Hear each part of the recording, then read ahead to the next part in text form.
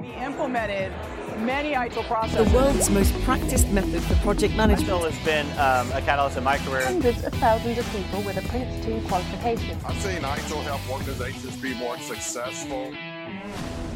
The Axelos Podcast, bringing best practice directly to you. Hi everyone, this is Akshay, and welcome to possibly the bookend of the Creative Professional series. Now, depending on when this episode drops, we've either got one more Creative Professionals episode left to release, or I'm hoping I can convince our producers to speed up the editing process so we can release all the Creative Professionals episodes before this particular episode that you're about to listen to. We've got an amazing panel. Probably the best panel we've put together yet, and I'll introduce them in a bit. But I first want to give props to one particular guest because they were the ones who came up with the idea for this. So you can be sure that I'm going to be providing most of the heat and most of the questions in that person's direction. When we were recording the other Creative Professional episodes, I think it was during the TV Chef episode that Rob England said, you know what, it would be really good to have an episode where we talk about why creativity is often stifled in the workplace and what we can do about that, because we spend a lot of time talking about how we can encourage creativity. Let's talk about why people discourage creativity. And that was the sort of seed that he planted that finally gave rise to this episode. So our first guest is none other than Rob England, Mr. Teal Unicorn himself, all the way on the other side of the world in New Zealand. Rob blogs quite regularly on tealunicorn.com, and he can be found on Twitter as at Rob England, I think, these days. Rob _ England. Underscore. I always forget the underscore. Always forget the underscore. At Rob _ England. But as part of Teal Unicorn, Rob helps companies across the world unlock their sort of hidden potential when it comes to creativity, organizational agility, organizational resilience, and much, much more. Moving northwest from New Zealand, we then come to India, and we have Sanjeev NC on. Now, Sanjeev was, if you remember, on the episode which featured the stand-up comic. And so he's going to be coming in and talking about some of his experiences with creativity in the workplace. Sanjeev works for a startup in India called SuperOps AI. He can be found on Twitter making some absolutely hilarious videos on at Sanjeev NC. He also posts those videos on LinkedIn in case you don't do Twitter, but he's definitely a person to follow. He used to be very, very prominent on the conference circuit, and I'm really hoping that once the sort of various lockdowns lift, we'll be able to see Sanjeev in person again. So Sanjeev, welcome again. I hope so too. Thanks, Akshay.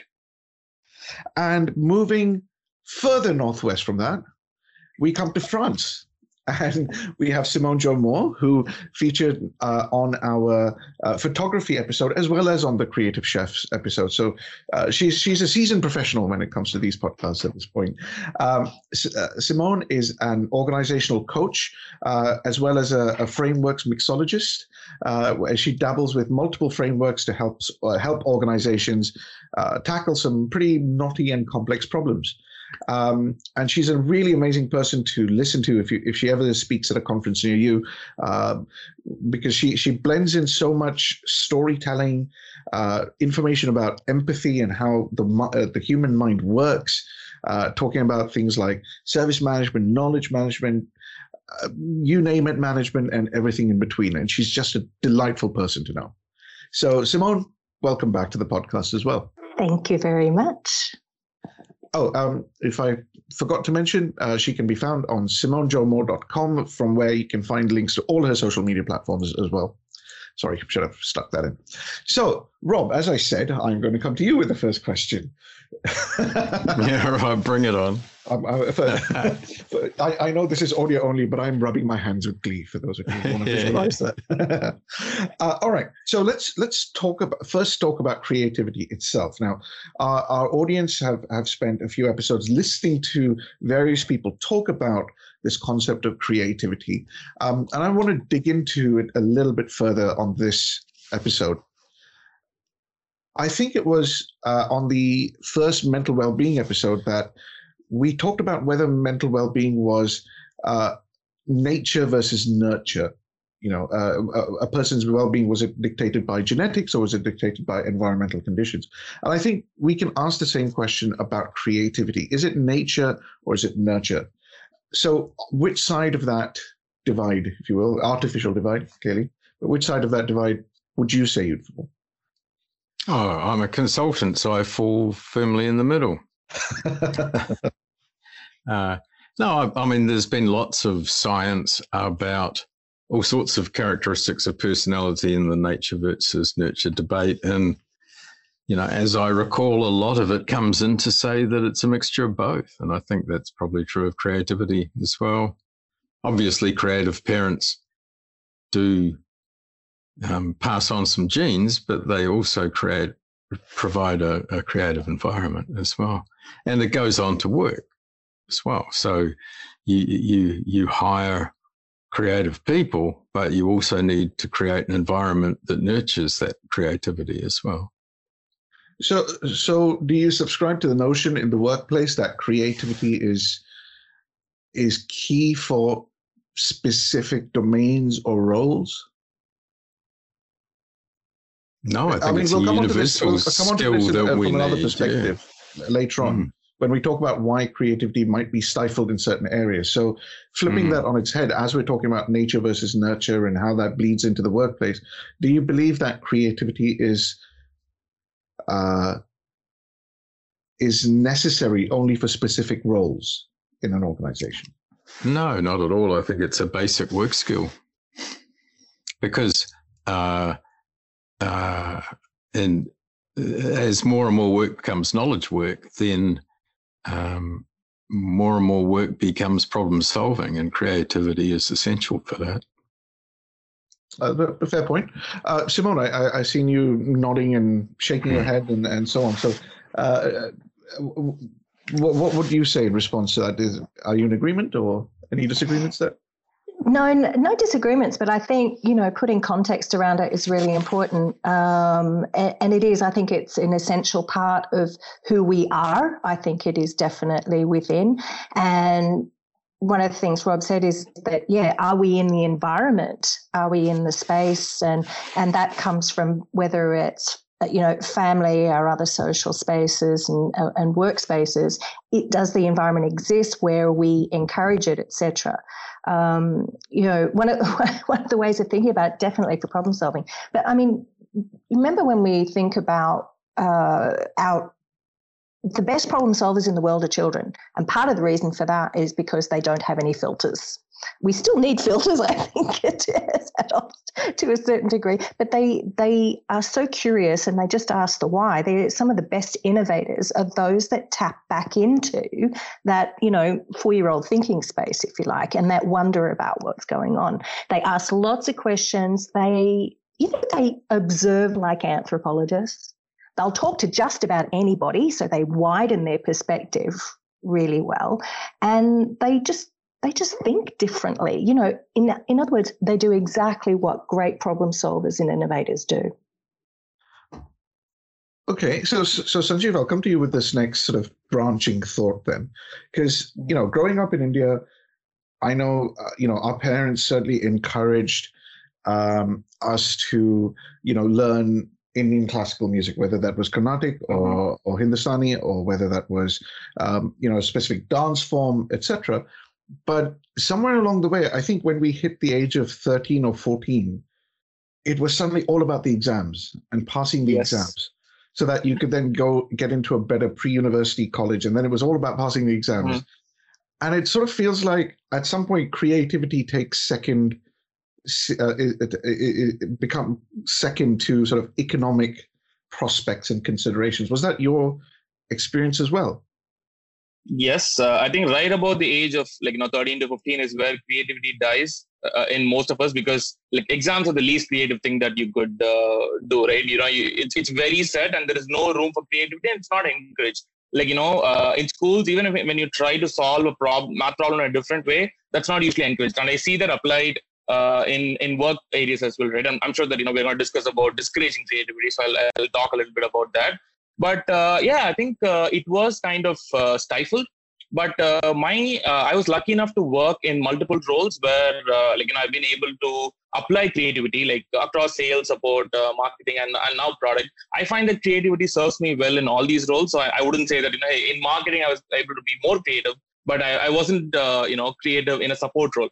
I think it's just about how we perceive creativity. So if we're going to look at creativity as a joke or a good design or a intelligent fun, that's not limited, right? So I think it can definitely be nurtured, and it applies universally in every role that we do. I think Sanjeev actually hit the nail on the head then, because I think the problem of thinking about creativity or art is that we have this notion that it's purely about painting, sculpture, literature kind of stuff, our Renaissance and those sorts of things. We tend to think of it from that perspective. But, if we looked at anthropology, and I am so very lucky, I'm living in an area of France that has a very long chain of consistent human habitation. And I mean, we're talking prehistory. And we have sites like Les Azirs, Lascaux, Pêche-Mel, Grotte Chauvet, Grotte de Cognac, and a lot of the archaeologists and the Paleolithic artifacts and things that have been found are full of artistic expression. And human beings, where we were making things that were functional, but, we're talking, things that are 73,000 years old and stuff that we have drawings where they've actually used the contours of the cave to do 3D and show the shoulders of animals or even the bone combs that have the most incredibly engraved ornamentation, which is not functional. So I think this is a really important aspect, that we realize that, cavemen were artists. And I think that this is a human thing. Fair point. There's just an interesting thing here is that there's really two meanings of creativity that we're using. One is the aesthetic enhancement of the work that we do.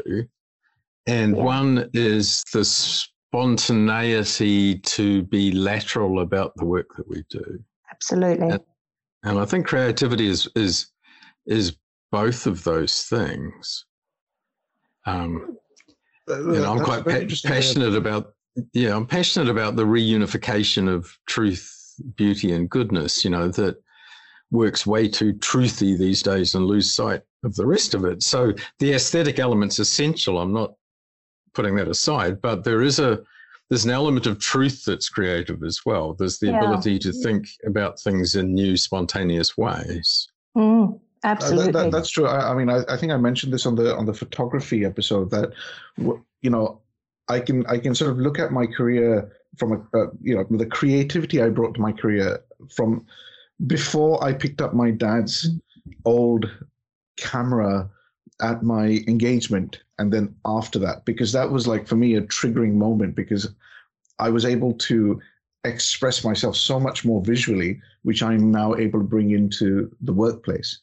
But we're starting to creep towards this topic of how the nature of work is also changing and what benefits that's bringing us from the ability to express our creativity.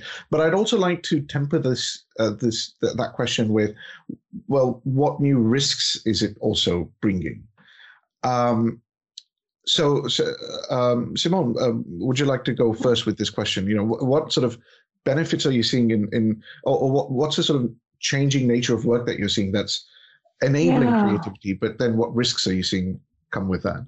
Very much coming off what Rob is also saying too, the way we think about things is really critical. And have we had the broad enough avenues in which we can take in new information, so it gives us that ability, or the new experiences. It's not just information, but the experiences that gives us that. I think there's a lot of things. We are shifting from the notion that knowledge is just about a knowledge article and following the key steps, and that's all she wrote. What I found really curious as part of being part of the KM world prior to IT is that it's becoming more part of a strategic flow across the organization. So we're now putting our relationship nexus is starting to extend from IT into the other areas and vice versa. Communication is two ways. We need that collaboration. So I think there's fabulous ground being made by various frameworks like knowledge-centered services and approaches like intelligent swarming, combining that work with looking at liminal conniving and sense-making. I think we're getting a better handle on what that lifeblood of knowledge flow means within an organization. So, the benefit only comes, though, when we share the knowledge, because knowledge is quite personal in a lot of ways because it's part of our experience and it's not just what we've learned from our technical skills. So there's a lot of empathic collaboration, and that creates the conversations so that we can have better communication. That in turn is what I'm hoping to see is creating the wider transparency and the deeper trust in that sharing of knowledge and the experience. So there are the risks, the changes in how we work and the conditions under which we work is definitely paramount. But, there's also the shifts in the activities of the roles in people as well. So I think we're getting a little bit flatter, and there's certain risks in not understanding what our capability are. And I'm not just talking about skills, I'm talking about having a competency transformation around knowledge. So Sanjeev, I mean, look, I'm not trying to dump on India, right? But Indian culture and stratification and, there's a lot of sort of cultural nuances which are very unique to Indian society and the Indian workplace. So as someone who's sort of worked in India your whole life, are you seeing the nature of work changing, for one thing? And what risks do you see it bringing into workplace, society, etc.? Definitely, it's changing all over the world, right? So it's definitely changing here as well. And so one of the risks that again, I don't personally face it. I'm happy, being home all the time and working by myself. That's just the way that I work. But one of the risks that people keep pointing out, saying that when you're not in the same room, when you don't have those conversations in the hallway, when you don't meet face to face and do all those things, so that's apparently stifling creativity. But I necessarily don't agree. But I can empathize with that.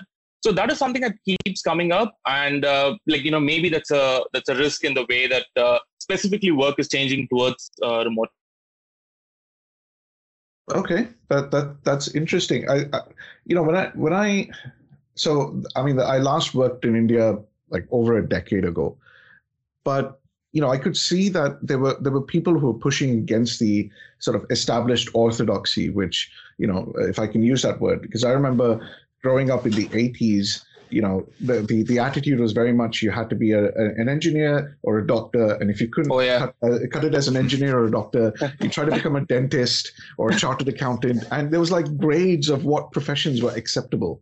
And I think I started to see a lot of pushback against that, but I think people are much more accepting of that now. But when I was growing up, I think if you sort of said, I want to start my own business with computers, people would be like, why are you throwing away your parents' hard work and, all the sacrifices that they made and, all that sort of stuff. And I think to an extent, that's the environment in which I grew up. And that's why I think to myself that sometimes creativity dies when you're sort of turn 14 and 15, because you're, at least in India, because you're starting to focus on exams, which then lead to economic prospects and social success and all that sort of stuff. We've been brought up saying that, there's only one definitive path, right? Like, you study, you finish your college, and then you get a job either as an engineer or a doctor. Like, that's the only two options available to you. And that's kind of the only path that we've been shown. But now, let's say with the internet kind of, getting into the hands of more and more people, they're discovering that there are other fun ways to make a living, make a good living by not doing those things, right? For example, we have a lot of companies coming out of India who've shown that, hey, you could go out, start a company. And because, thanks to a lot of funding that we get, in 5-6 years, you could make a lot of money. It's not a risk anymore. It's just a sensible decision. There is one risk. I mean, I think this is a risk which hasn't come up, and I'd be interested in getting some opinions back from the panel. I think there's a lot of very good, for lack of a better phrase, thought leadership out there that's talking about the changing nature of work, et cetera, et cetera.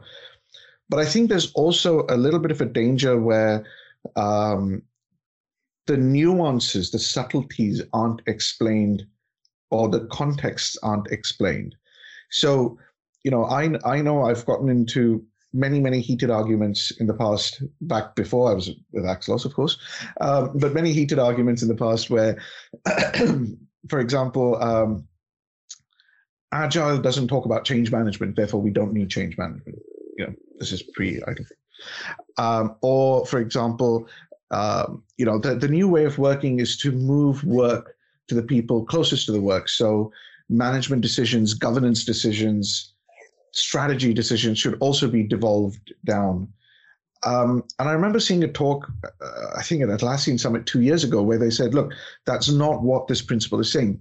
It's about moving the work to the people with the skills that are deemed appropriate to make those decisions. So, of course, UX, UI, the specific product functionality, how it's built, how it's architected, move it as close to the people who are actually building it, architecting, etc. People who are,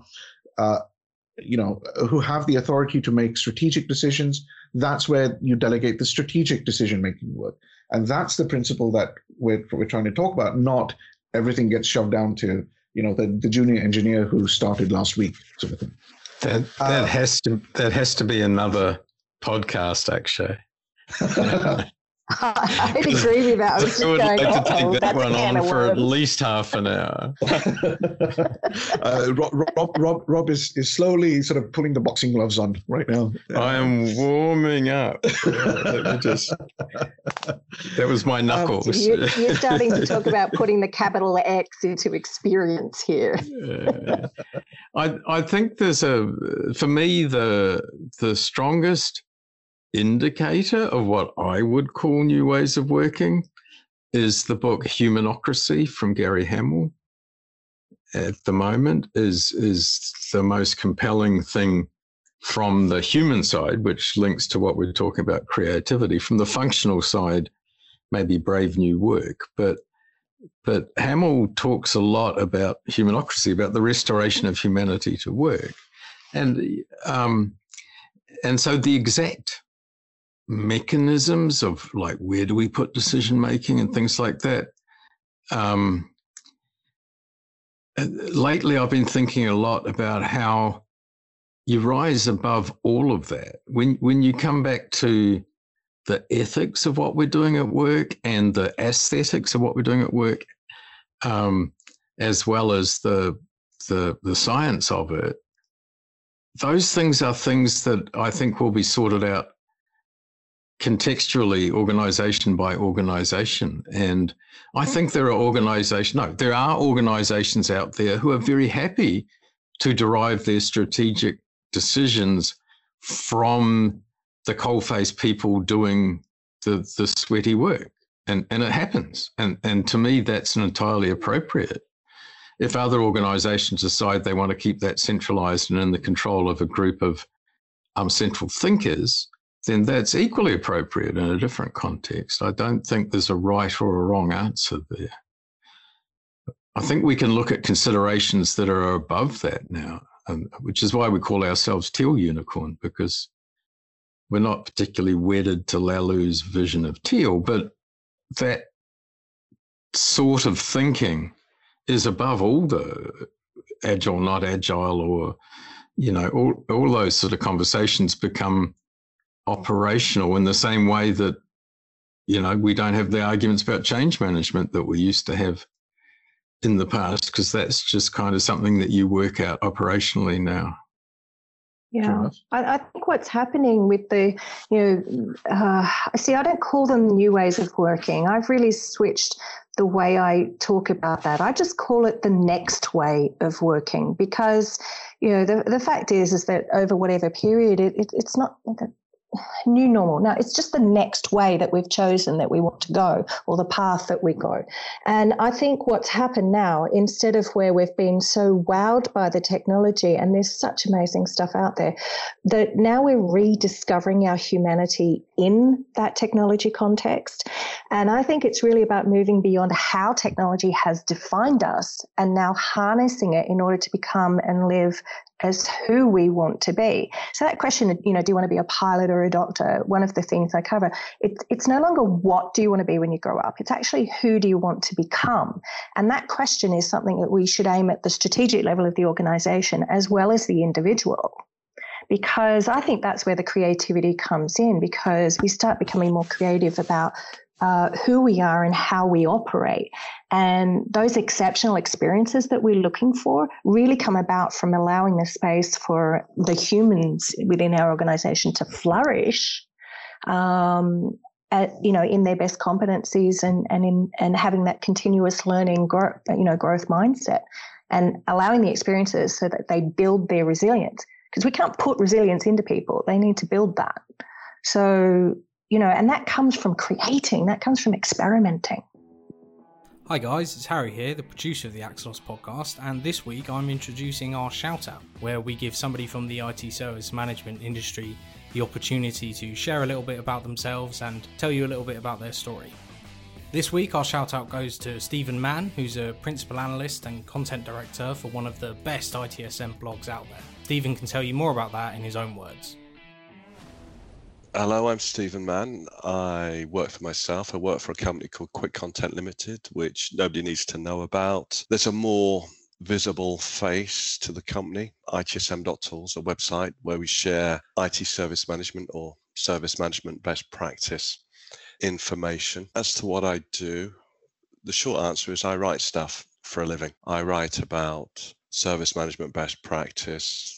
A lot these days seems to be about digital transformation, artificial intelligence, employee experience, enterprise service management, of course, as well.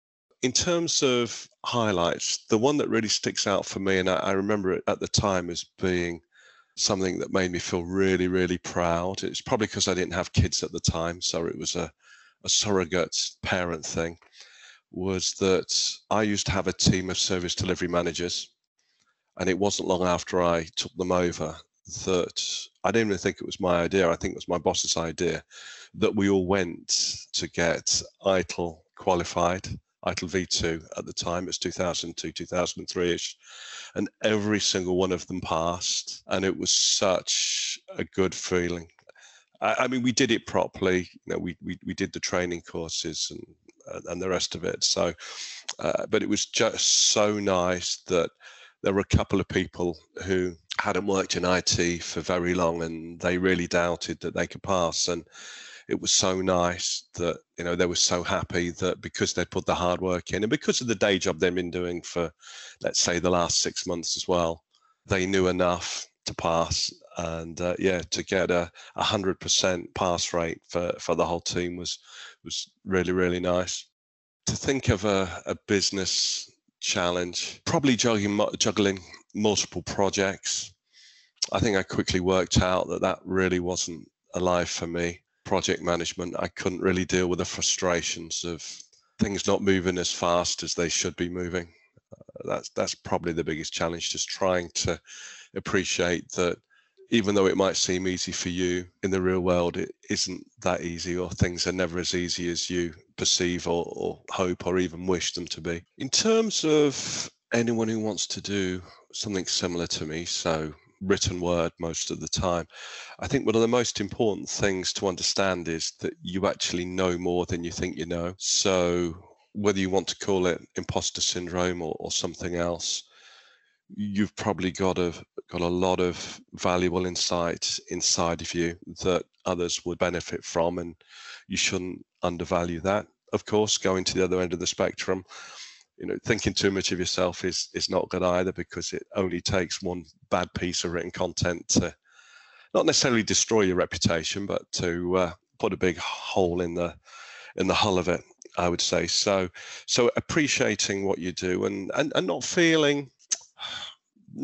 afraid to write stuff down and to share it. I remember back to the early days of doing it, and it is quite daunting because you let it out into the world and you're just waiting for people. Well, I tell you the one that I used to wait for. I used to wait for Rob England to pick up on something as being either factually incorrect or even worse, stupid. And thankfully, he hasn't done that yet. I'm sure the time will come. Although these days he's not the IT skeptic anymore, and probably won't be doing that. But that was probably one of the biggest things to not necessarily worry about, but to at least be aware of, but also to really understand that you do have a lot that can help others. In terms of being a manager, I've not been a manager for a very long time, but when I was, one of the things I tried to do was make it about the people who worked with me rather than myself, if that makes sense. That I've stolen this from somewhere. You're only as good as the people who work for you. So the better you can make them, the better you make yourself, which was the sort of thinking that I had. And in many ways, there's also the other line of thinking that, you should really treat others in the way that you want to be treated yourself, and just trying to, whilst, the people who work for you, they have it within their gift to make your life and job really hard or really easy. And, it's whatever you can do to make it the latter is gonna help them rather than ending up with the former. I'm on Twitter at Stephen Mann. I'm on LinkedIn. You can go to the ITSM.tools website. Yeah, I think I'm about on the internet in various places. Hi guys, it's Harry again here. I hope you enjoyed that, and let's get back to our regularly scheduled podcast. And we're back. So before the break, Simone was talking about encouraging resilience and creativity, and that's what I'd like to explore in the second half of this episode, so that we can end on the positive side. Let's start with the negative. So with this newer ways of working. So I use the phrase newer ways of working these days because it's not necessarily the spanking brand new one. It is newer than other ways of working, and there are other ways which are emerging as well. So I tend to use the phrase newer ways of working.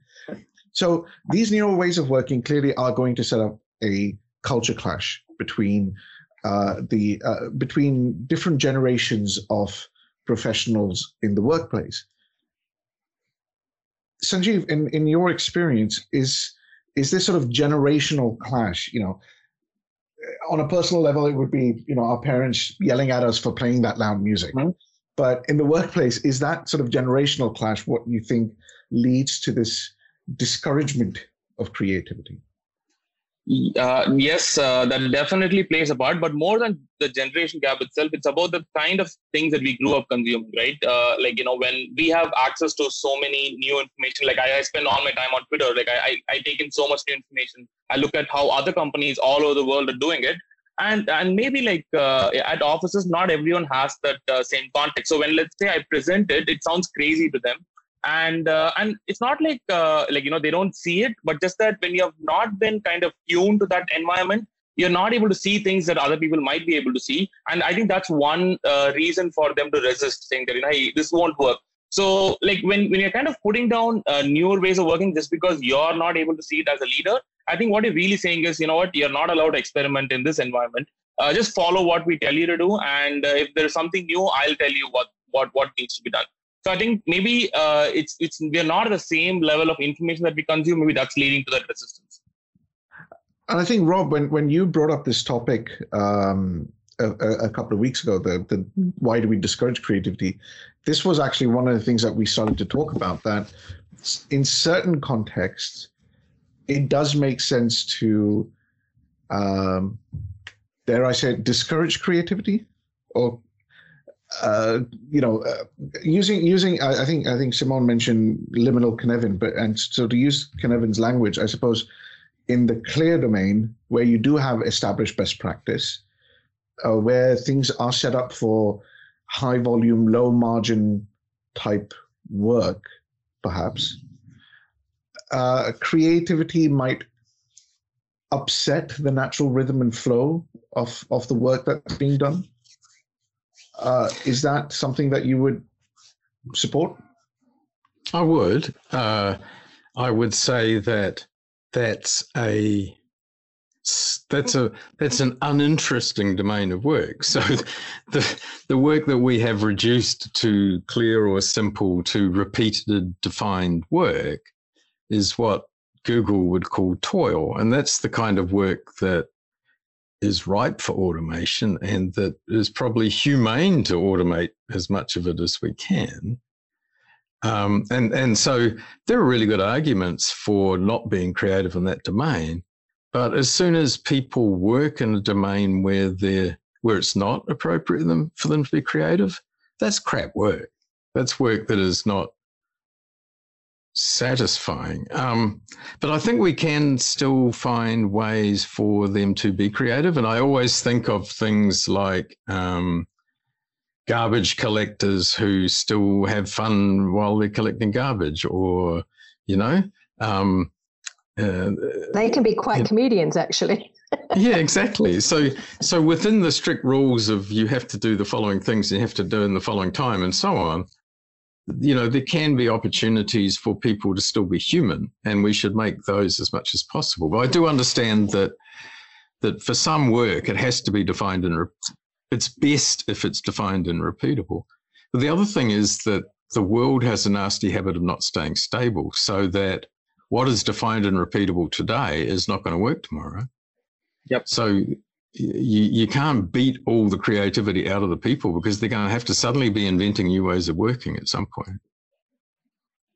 Simone, as an organizational coach, do you see other sort of reasons why some of your clients maybe have discouraged creativity?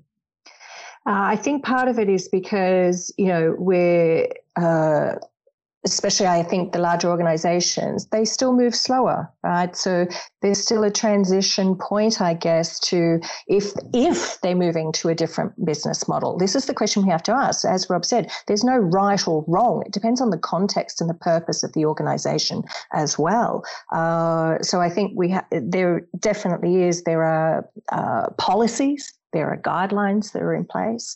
There is a certain culture of behavior that is expected, just like we were talking about earlier about, okay, so we're now going to focus on doing our exams instead of the other fun stuff.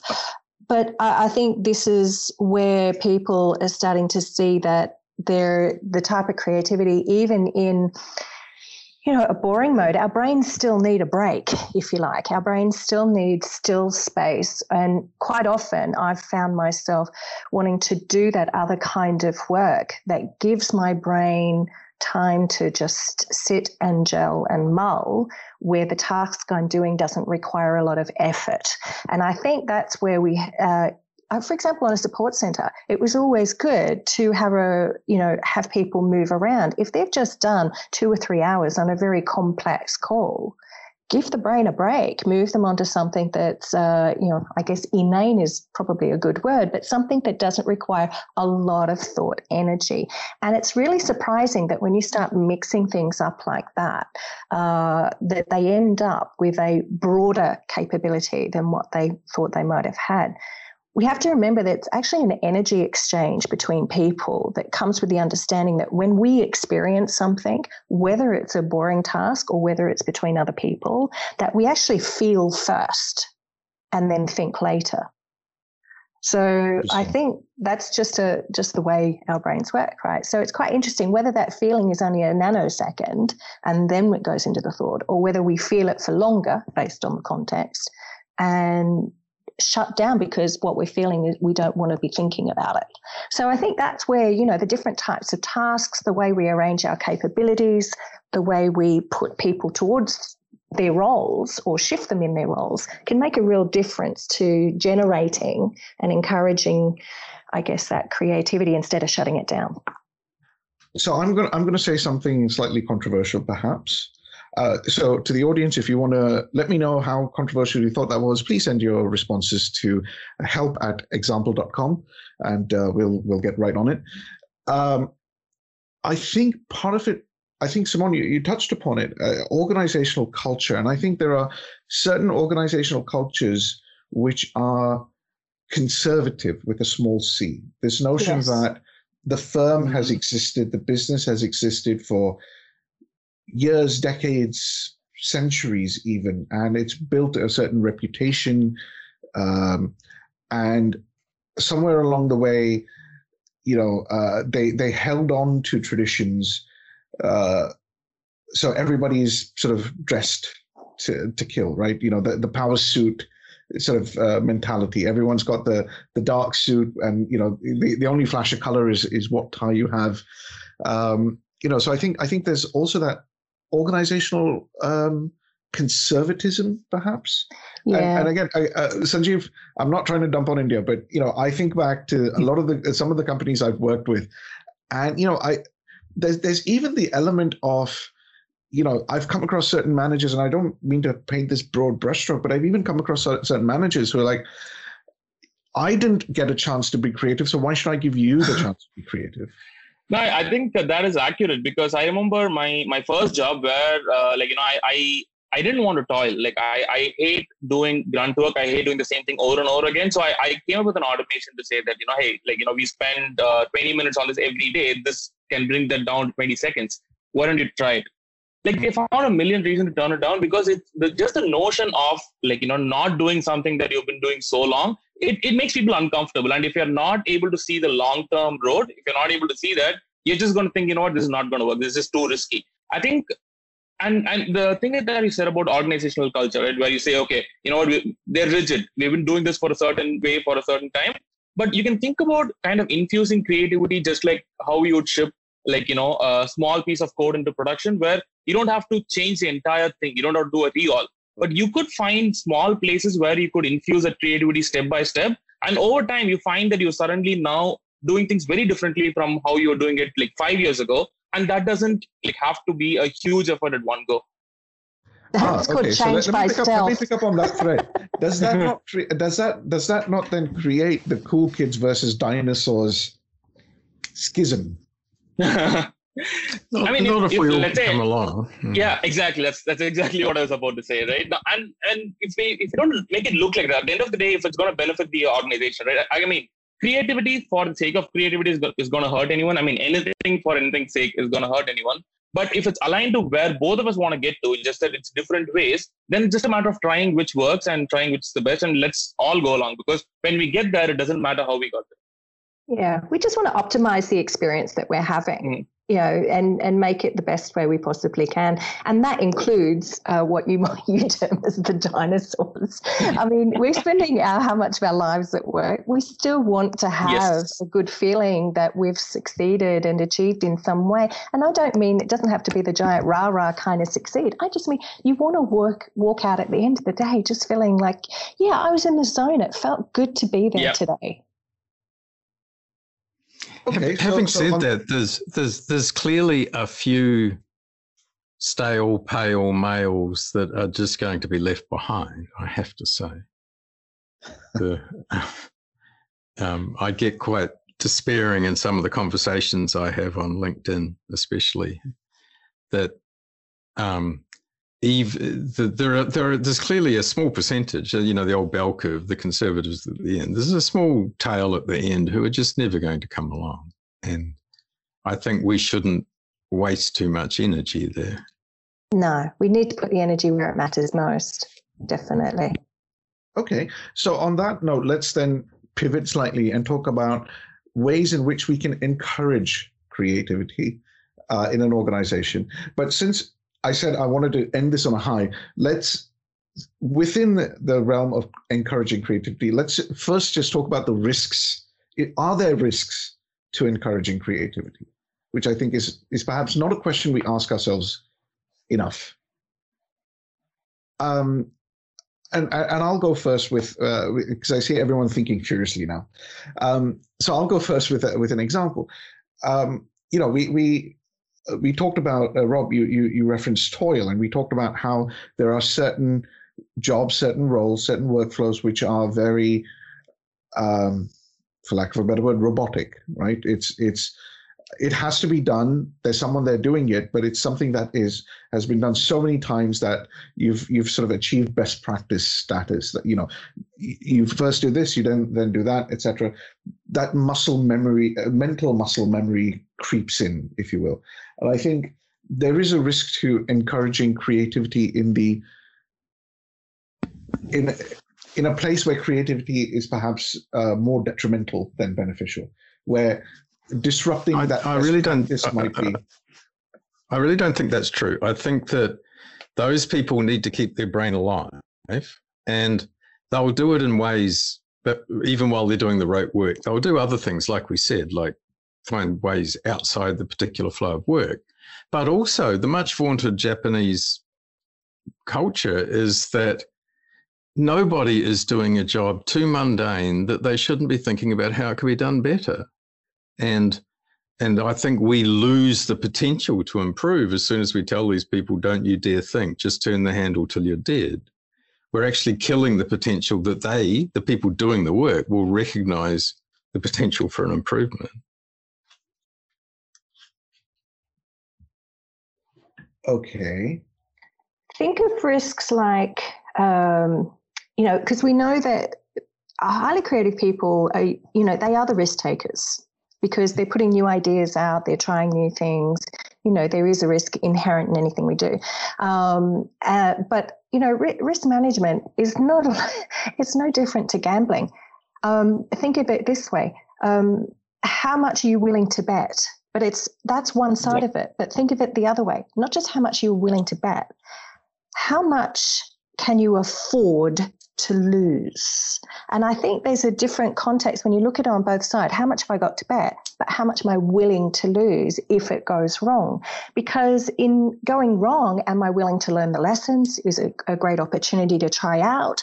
Or do you know what? In that particular context, we have to look after the money that the people have invested with us, and that's not a good risk for them. So there are different contexts and different, guidelines that need to be sort of put into play but to understand that risk taking. It's not risky to say, think about your work while you're doing your work. So Exactly. if people are doing a simple rote job that it's really important that they stick to the dance, then you make sure they understand why it's really important to stick to the dance. But that's not the same thing as saying, don't you dare think about what you're doing while you're doing it. Exactly. Is there a risk then to the sort of organizational change management side of things? In that, you try and experiment with ways to be creative, as Sanjeev was suggesting, but that experimentation is uncomfortable to certain people across your organization. So is there like an organizational change management related risk where people might lose confidence in the direction of the organization? They might think that, this new way of working is not cut out for them, and they choose to exit, taking with them a lot of the wisdom, skills, capabilities that they've cultivated over the years? The problem might happen. The problem might be in ways of positioning it, right? Let's say if you're going to stand up and say, I'm trying something completely new, it's creative, and if you're only going to position the creative aspects of it, people are going to raise the red flag, right? But let's say we position it in a way of the benefits for them as well as the organization, and not talk too much about the creativity aspect of it. At the end of the day, the outcomes matter. And if you're going to be creative about it, let's do it. But that's not the purpose. Being creative is not the end goal, right? Okay. Now, creativity is the way we get there. It's part of the way we get there. It's not, that is not the beyond. It's not the goal itself. It's just a part of who we are and how we go about doing it. So it's like, if I'm at work, I want to know, do I feel like I'm making my dreams come true here? Does it feel like I'm making a difference with what I'm doing? And even if it's thinking about making what I'm doing better, it's like look at the art of dance, as Rob, you've brought up before. We can practice that and fine tune, refine. Right? We're not rethinking how we're doing something. We're refining how we do something. And there's a real art to doing that in itself. And it could just be becoming creative in the way we situate a particular task.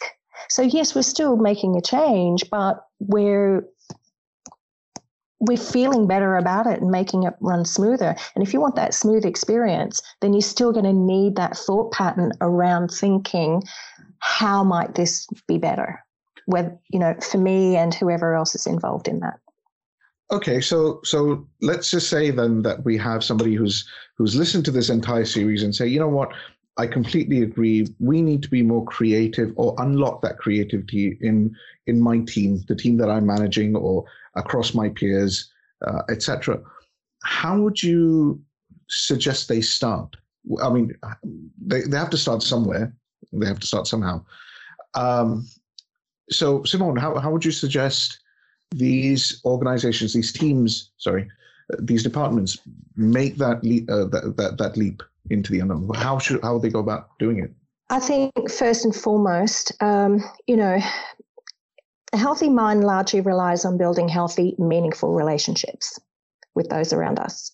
And this is, I think, organizations, the first step is to understand what is that relationship nexus within, whether it's that team and growing outwards to the other teams, how is that nexus across the organization? Because we need to be spending more time connecting with others, because our creativity comes not from living in our bubble. Our, creativity is, so I shouldn't say doesn't come from our bubble. It's already there within us. But if we want to instigate that broader perspectives and understanding and new ideas that actually inspire and help us flourish with those experiences, then we need to be connecting with others across the organization. And so that's the first place I do like to look at, is how siloed we are or how collaborative we are.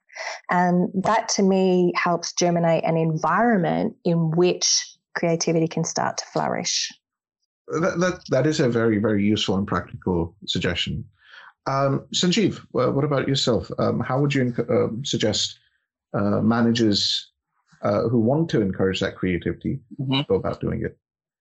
All right. I think if I'm a manager, the first thing is to accept the fact that as I move away from ground reality, as I move towards management, the best solution is not going to come from me, which means that I have to trust people who are working in my team, who are closest to the problem, to come up with the solution. And if I am not able to see something that they're able to see, I should just help them to get to a point where, it's not risky. At the same time, the output is visible, like an MVP of sorts of that idea, right? Encourage them to that point where they are able to take it forward, come back with the result, and judge it based on the result and not based on the idea or the approach itself. I think that's kind of what I would say. Okay. Rob, I saw you nodding along, and I'm no doubt. Yeah, I love both of those. Field Unicorn, you've probably encountered this quite a bit.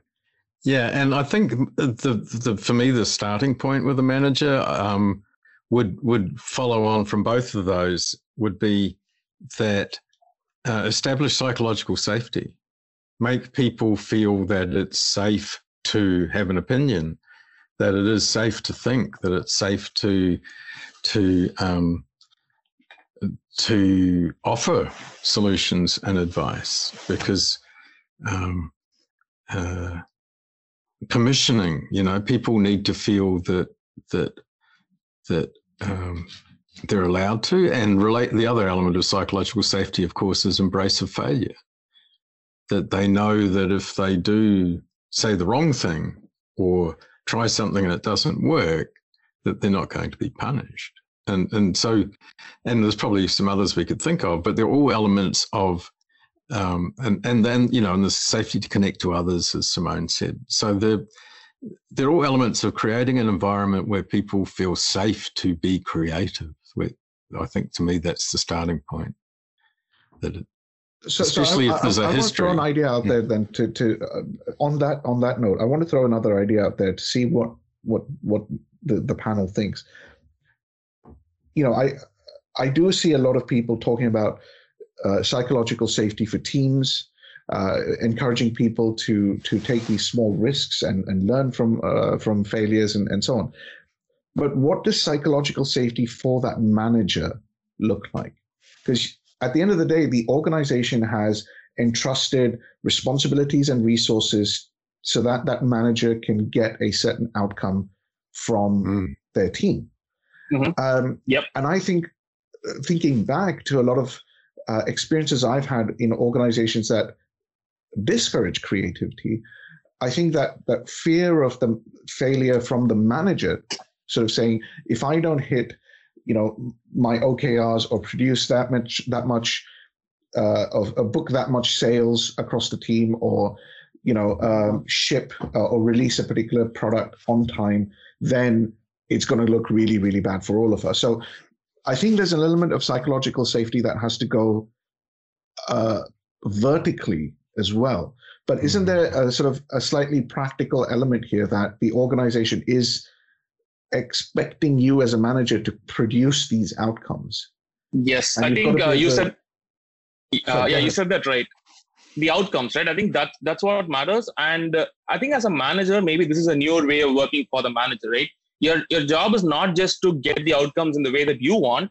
Your job is to get the outcomes in the best possible way, right? And I believe that arriving to that best possible way cannot happen if you don't encourage creativity in your team, if you don't encourage people to come up with newer ideas, better ideas, and if you don't encourage them to try it out and show result. I think it's part of the manager's job. I would say that if they say that, what if this fails? I feel like they're not doing their job. So you got to remember what the whole thing about psychological safety is actually about having it in place so people don't have the fear of being punished or humiliated for speaking up, right? That goes for managers. Managers are employees too, right? So this is, we've got to stop looking to the manager just on their own. They also have to have that environment created for them. So this is definitely got to be board level, C-level. It's part of, what is the intent of the organization? And I think that's where the outcomes come in as well. I hired you as the manager and leader because you're the expert in that, not me. So I need to entrust that to you and to create that space of trust where you can go about gaining those outcomes, as Sanjeev has just talked about. So, this is the whole point of psychological safety. It's about removing the fear of that humiliation, etc., that can take place if you put a different idea forward. And please, another practical point, remove the punishing metrics. That's just, they don't need to exist there. We need to start rewarding for the outcomes that work, not for the no more carrot stick, right? Just To quote what Rob said like half an hour ago, there's probably another podcast worth of content just in that idea. Because the whole humanistic thing about anybody who thinks they've got the right to punish another adult needs a severe talking to, and yet most of our organizational systems are based on the premise that we have the right to do that. And I like to always say that there's nothing acceptable at work that wouldn't be acceptable in other social contexts. And one of them is you don't get to punish me.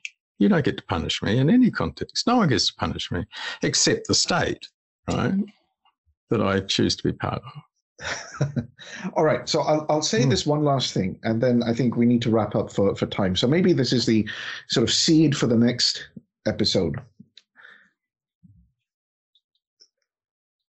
As you start to widen your horizons, individual to the team to the sort of organizational unit, wider and wider and wider and wider, your scope of influence, scope of control is fairly well defined. I mean, it might be slightly nebulous at the edges, but it's fairly well defined.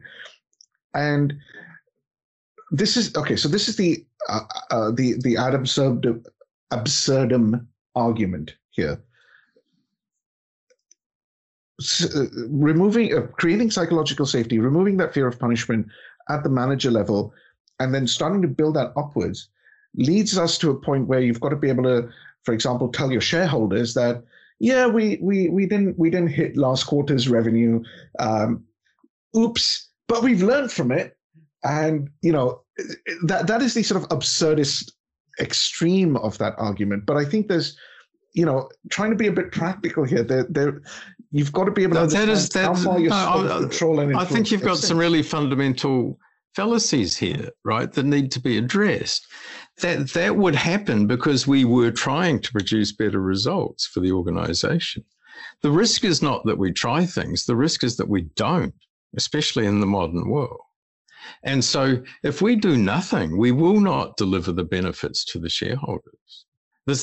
You're sort of suggesting that trying things is higher risk than not trying things, and that's absolutely not true. That we have to do these innovative things in order to produce better results. If we do nothing, I think there's a fallacy. Yeah. Mm. Yeah, exactly. I think, as Rob said, there's this fallacy that if we don't, we'll just remain stable and we can sustain that. But that's actually not correct. We can be stable for a certain period of time. It might sustain for a certain period of time. But as the external context around the organization shifts, what they do is they end up, going into atrophy and then start degenerating because they've done nothing. So doing nothing, although it is a choice, eventually actually leads to degeneration. On that ominous note, then let's wrap up here. My thanks to all our guests. It's been a great discussion, and I hope you, our audience, have enjoyed not just this discussion but the entire series about creativity that we've put together. Simone can be found at simonejormo.com, her website, from where you'll find all her social media links, as well as sort of news about up and coming events, blogs, etc. Sanjeev can be found on LinkedIn, Twitter, and my website. I have a website now. Oh wow! Well done. Yes, I remember reading. I think Twitter that you were experimenting with different platforms and so on. So where can people find your? What's the URL, Sanjeev? SanjeevNC.com. SanjeevNC.com. And he also does have an Instagram account where he posts a lot of Tamil movie memes. So if you're into that, I definitely recommend you go check that out. And last but certainly not least, Rob England, again, thank you for sparking or laying the seed that led to this episode being recorded. It was definitely a good suggestion and a great discussion as well. And Rob can be found on Teal Unicorn, and let me get this right for once, at Rob_England on Twitter. That's me. Woo, I got the that right. Underscore is for the extra oomph, you see. And to our audience, we would love to find out more about how you encourage or how you've been discouraged in the past at being creative in your own organizations or in a past experience. You don't have to name names if you don't want to, but we would like to find out your experience as well. So please do email them in at ask@axelos.com. You can also find me on LinkedIn, Twitter as @blowboy. And you can comment there and share your thoughts and experience as well. Really do welcome that. So until next time, everyone, please stay safe, wear a mask, and wash your hands. Unless you're in New Zealand, where apparently you don't have to do any of these things. Do what we like. Yeah. All right. Bye. Presented by Axelos.